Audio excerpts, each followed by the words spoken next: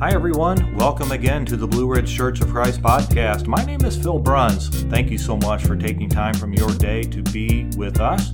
Well, we're excited today to begin a new series entitled For Him, a new series of podcasts where we're going to dive into different aspects of our lives and look at the way we live for Him, the way we live for Jesus. We're excited to get started today, so stay tuned.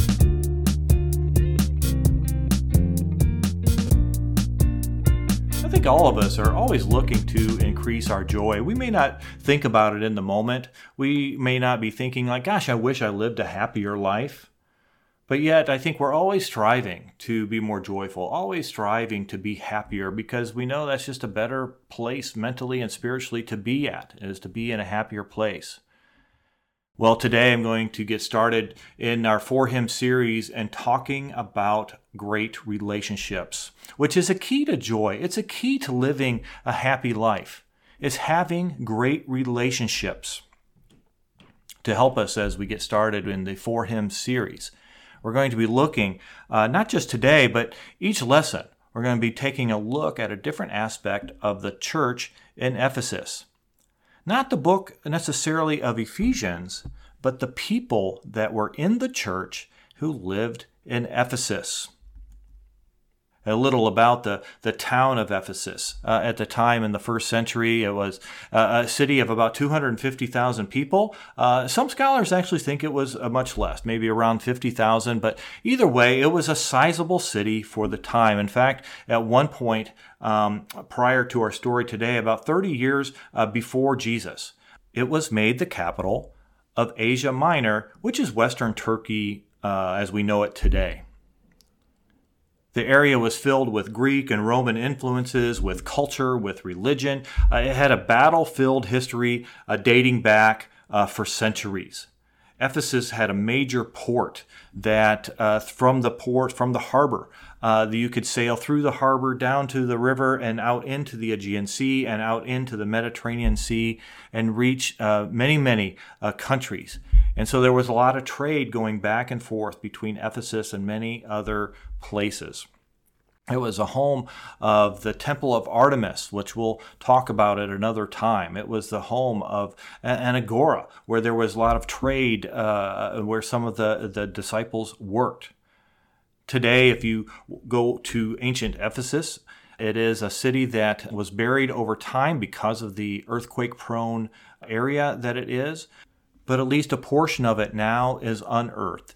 And it is an incredible archaeological area with many ruins that are exposed and restored, and other places that are still buried underground.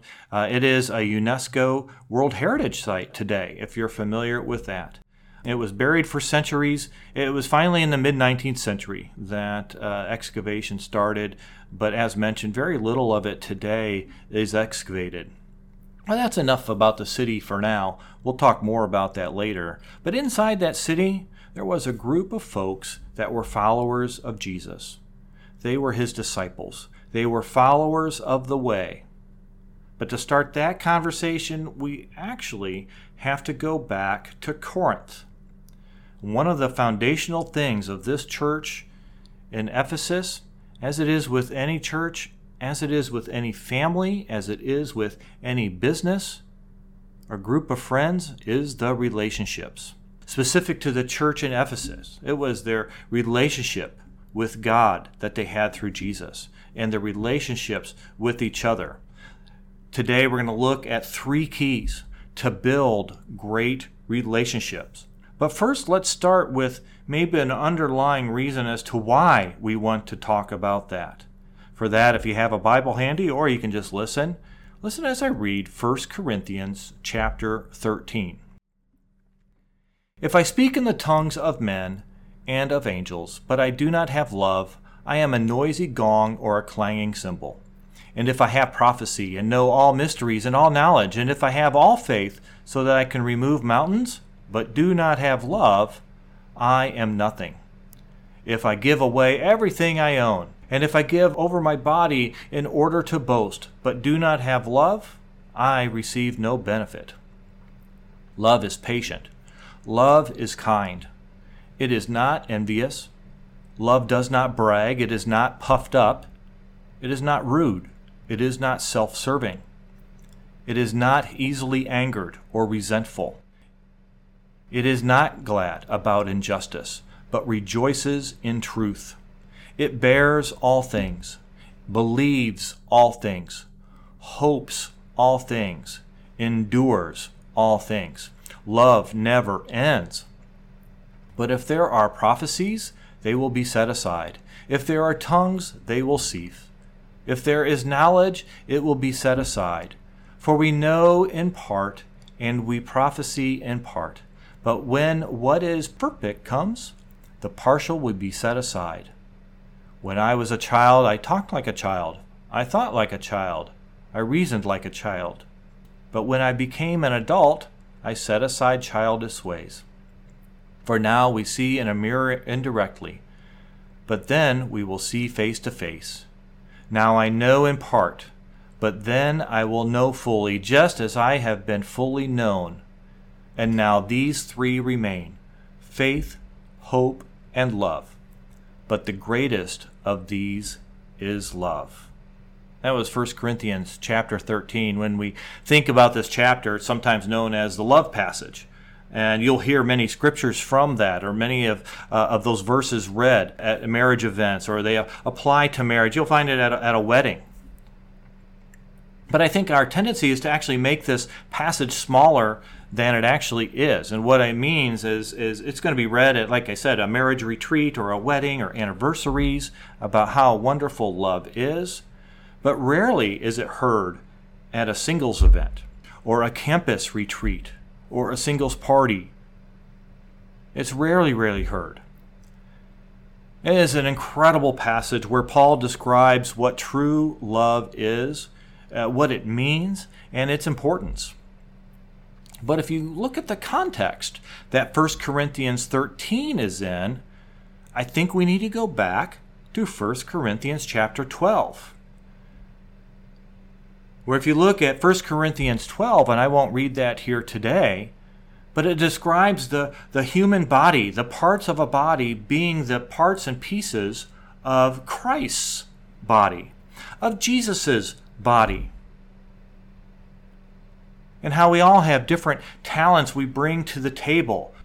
But we know we have different kinds of talents and things that we bring to the table. We know that, and we know it comes from different experiences, different likes, different dislikes. 1 Corinthians 13, the chapter of love, is in the context of the relationships found in 1 Corinthians chapter 12, which are all about the body of Christ. 1 Corinthians chapter 12 does not mention marriage. It doesn't mention a wedding. It does not mention an anniversary. It's about the relationships of God's people, of all people.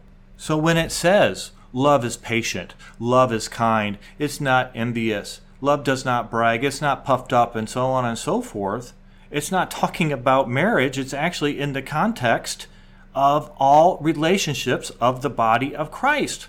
Although, dare I say, it's very applicable to marriages. But it's in the context, in this case, of relationships in the body of Christ. So we go to Corinth, about the year 50. A relationship started there that would change the world, including the city of Ephesus. You see, that's where Paul, a single man, met a married couple named Aquila and Priscilla. Let's pick up the story, and for that I'm going to turn to Acts chapter 18, reading in verse 1. It says, "After this, Paul departed from Athens and went to Corinth, where he found a Jew named Aquila, a native of Pontus, who had recently come from Italy with his wife Priscilla, because Claudius had ordered all the Jews to deport from Rome. Paul approached them, and because he worked at the same trade, he stayed with them and worked with them, for they were tent makers by trade. He addressed both Jews and Greeks in the synagogue every Sabbath, attempting to persuade them." Moving on down to Acts 18 and verse 18. "Paul, after staying many more days in Corinth, said farewell to the brothers and sailed away to Syria, accompanied by Priscilla and Aquila. He had his hair cut off at Crenchea because he had made a vow. When they reached Ephesus, Paul left Priscilla and Aquila behind there, but he himself went into the synagogue and addressed the Jews. When they asked him to stay longer, he would not consent, but said farewell to them and added, "I will come back to you again if God wills." Then he set sail from Ephesus, and when he arrived at Caesarea, he went up, greeted the church in Jerusalem, and then went down to Antioch. And it goes on from there. It's in the context of a story of Paul going from city to city to city to city, strengthening disciples, teaching them about Jesus, going to the synagogues, pleading with the people of the towns.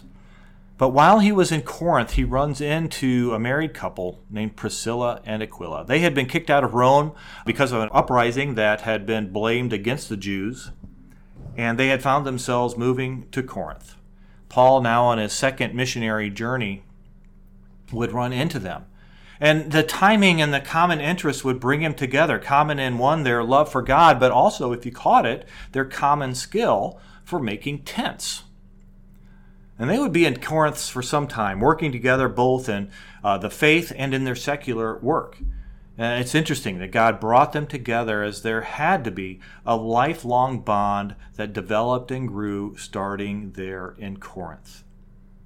And it developed and grew so much that that relationship would take the three of them to Ephesus, which, by the way, is not a small trip. It wasn't a small walk over to Ephesus. They sailed on to Ephesus. It's a good distance away, landed in the harbor there, and for most scholars, they feel like this was the start of the church in Ephesus. The start of the church that would grow in that city for many, many decades to come. And it all started with the relationships of Paul, Aquila, and Priscilla. For them, Priscilla and Aquila, of course, the relationship was their marriage. It was their love that they had between them. But then it was also their relationship with Paul and the love they had between the two parties. And then it looks as if there were many other relationships with many other followers of Jesus that are not named in this Acts 18. We find that these disciples are strengthened. They asked Paul to stay in Ephesus. And I'm guessing there was more than one tear shed as some of these folks went from place to place. You know, for us, it's important from time to time to think about how God worked in your life to help you to see him. And perhaps he is working now in ways for you to find him in ways you've never noticed before. What did he do to help you become a follower of Jesus? Or what is he doing now to help you to become a follower of Jesus? The timing, the relationships. What is your story? What is the life you have living because you have chosen to be a follower of Jesus? Or what is the life you could live should you choose to follow him?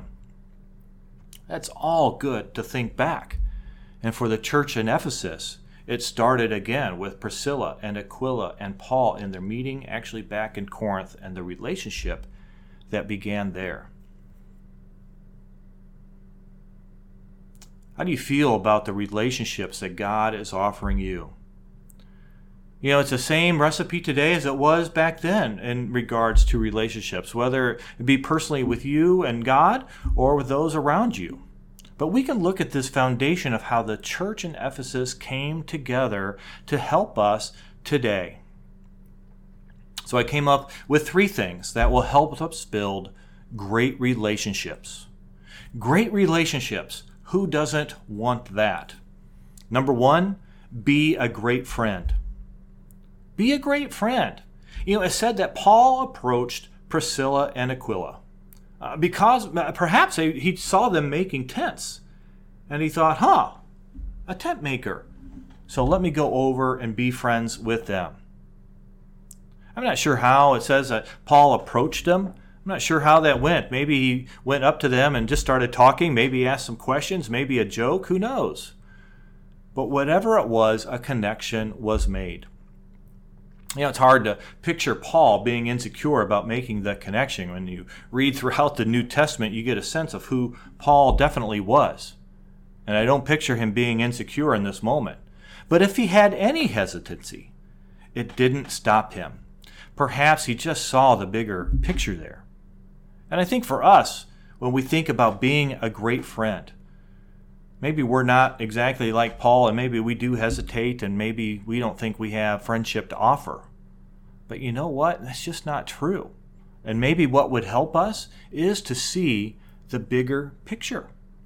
Maybe it would help you to see the bigger picture of how you can be a friend to someone else.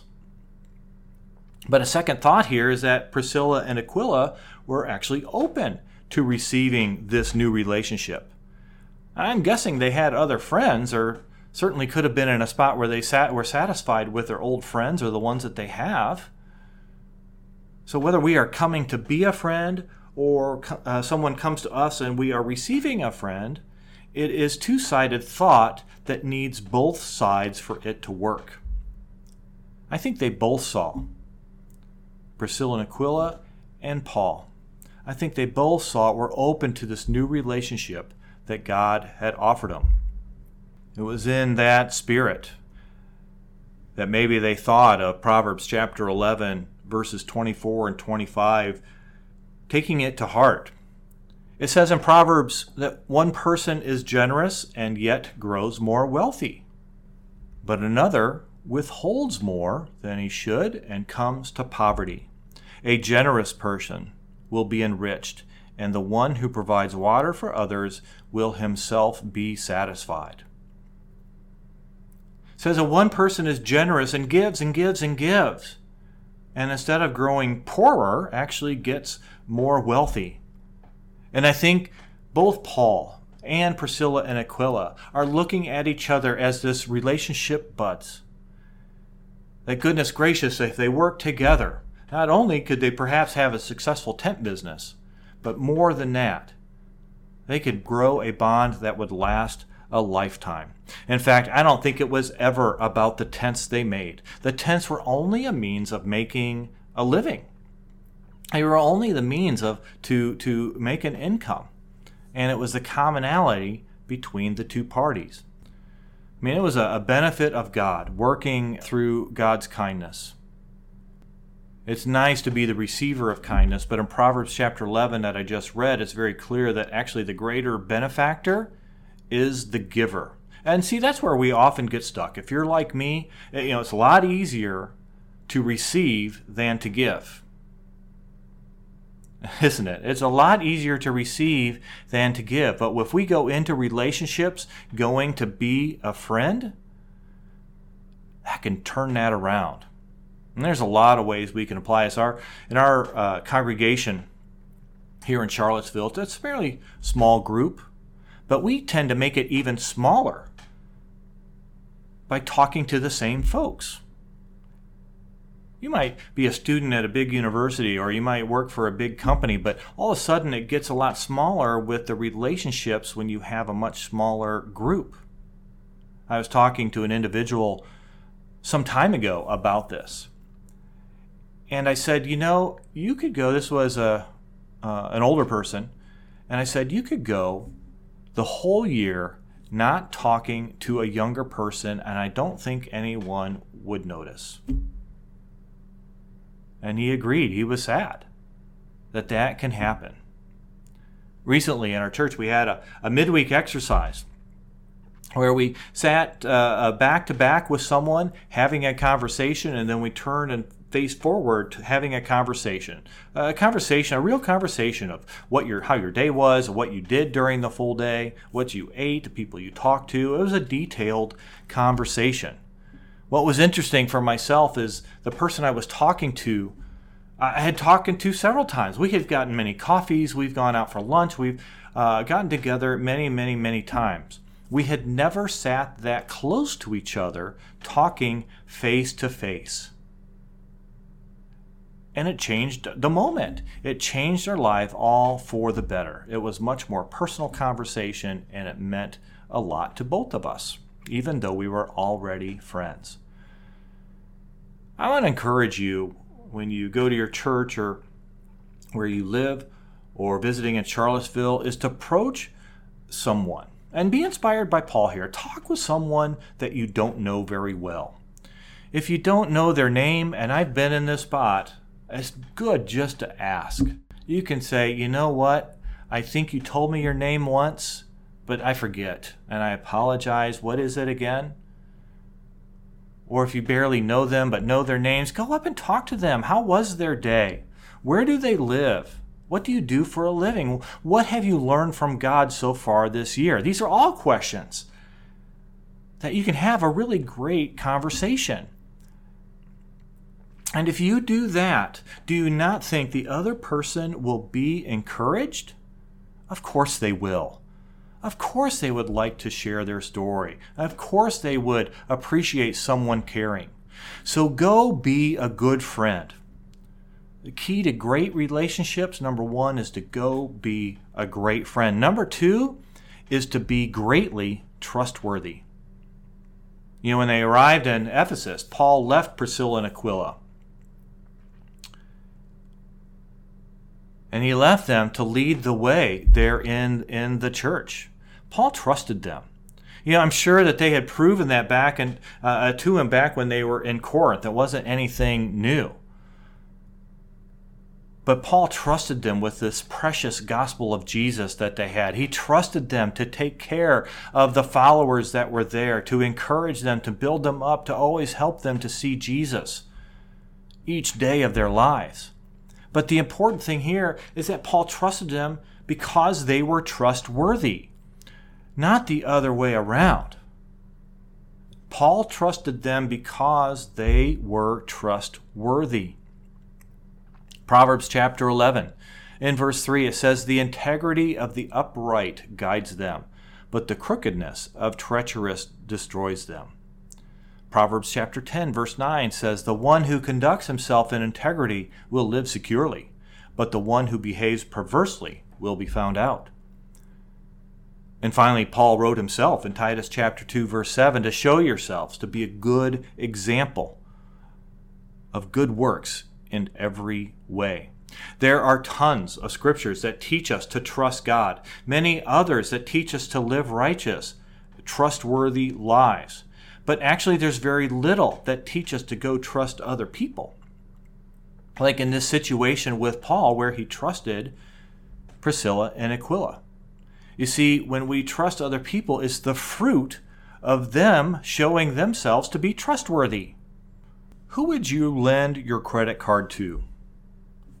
Who would you give your credit card to?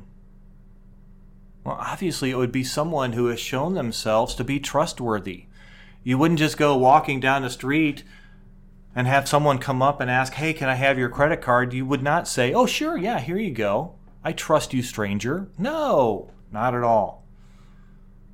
You might trust a friend. You might trust, your honey bunny, your spouse. You probably should trust your spouse. You might even trust your kids. Of course, some parents are nervous of that. But when people show themselves to be trustworthy, then we can trust them. And Priscilla and Aquila brought that to life. So how do we do that today for us? Well, when we walk into a room, I think of two things. One, you want to be an encouraging, safe space all the time. When people want to entrust themselves to you, is for you to be a safe space. Be a safe space that someone can trust you to be. When you go into a room, don't be afraid to light up the room. And I'm not talking about turning on the light switch. But to say hello to someone, to smile at another person, to, again, ask how their day was. And that's even if you're tired. Even if you're tired, you walk into a room, and listen, I've been there. We've all been there. Everybody is tired. But do your part. Where does your church need you now? Think to yourself right now, what is the biggest need in the church, and am I helping it? Am I reliable? Can I be counted on to help that biggest need? Or what talent do I have now that I just use not at all or very sparingly for the body of Christ? You see, when we reliably do our parts with the skill sets that we have, what a difference that can make in a group. What a difference it can make. So being greatly trustworthy is point 2. My third thought, to have great relationships, is for ourselves to have great moments with God. Where does this land on your priority list? Where does having great moments with God land on your priority list? It's a challenge. I'm sure many of us that are listening to this podcast, we either work or we go to school, we have kids, we have other legitimate, important things that take legitimate amounts of time.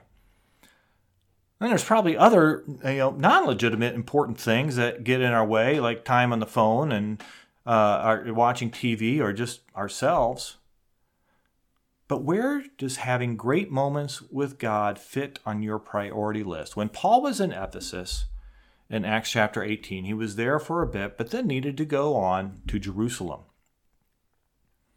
It said, when they asked him to stay longer, he would not consent, but said farewell to them and added, I will come back to you again if God will. If God wills. Well, 2 things here. One is that they wanted him to stay. What does that say about how Paul cultivated these relationships? Their attitude was not of, gosh, Paul, I hope to see you again, or good luck. Bummer that you're leaving. No, they wanted him to stay. I'm sure they were begging, please, Paul, stay just a little bit longer. Unsaid, we love you and we need you. I can imagine the tears, the tugs at hearts, the emotional pull as Paul got on his ship to sail for Jerusalem. But Paul doesn't just say no, or just doesn't say, best of luck to you. He says, I will come back to you again if God's will. If God wills. You see, it wasn't driven by Paul's own emotions here. He would come back if God wills, not if he feels like it, not if he gets around to it. It was if God wills. We see this in other occasions with Paul too, throughout Acts and throughout the New Testament. In fact, it might have even been the same when they left Corinth. For me, the only way I know how not to be guided by emotions is to have my personal relationship with God at the top of my priority list. My own personal relationship with God at the top of my priority list. Otherwise, I find myself at the top of the priority list and leaning much more in on my emotions, my thoughts, my skewed thoughts. But it's easier said than done. It's easier said than done to have, God at the top of that priority list. In part because of life-ish things that come along. But also, it means to have God as our priority. It means we need to entrust our hearts more so to Him. It means that we need to sink our hope in Him more. And that, folks, I know is a challenge to us. I know it is a challenge, but God is waiting there and ready for us to do so. I think God knows it's easier said than done because of how many scriptures, tons of scriptures, talk and they show what a great relationship with God looks like. I think of Psalm chapter 28, verse 7. It says, "The Lord strengthens me and protects me. I trust in Him with all my heart. I am rescued and my heart is full of joy. I will sing to Him in gratitude." Psalm chapter 46, verse 10. He says, "Stop your striving and recognize that I am God. I will be exalted over the nations. I will be exalted over the earth." Mark chapter 1, verse 35, Jesus very practically brings the effort that it takes to light.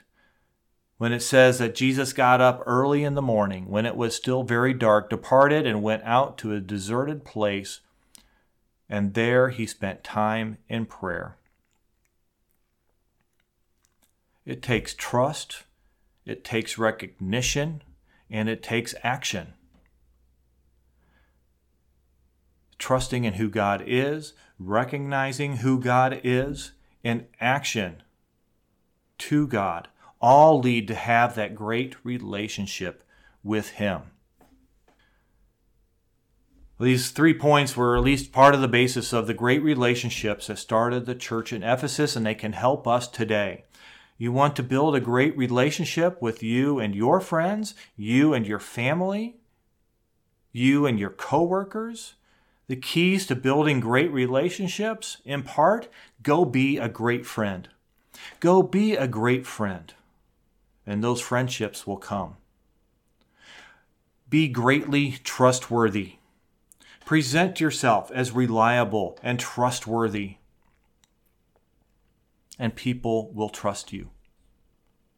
And number 3, let those great moments with God shine. Let them shine to the world around you, and you will have great relationships for Him. Great relationships for Jesus. I hope that was helpful, and if you liked it, would like to hear more, please don't forget to like and subscribe to this podcast. And if you're in the Charlottesville, Virginia area, would like to stop in and visit us at a Sunday service, please send us a note or visit our website at blueridgedisciples.org for more information.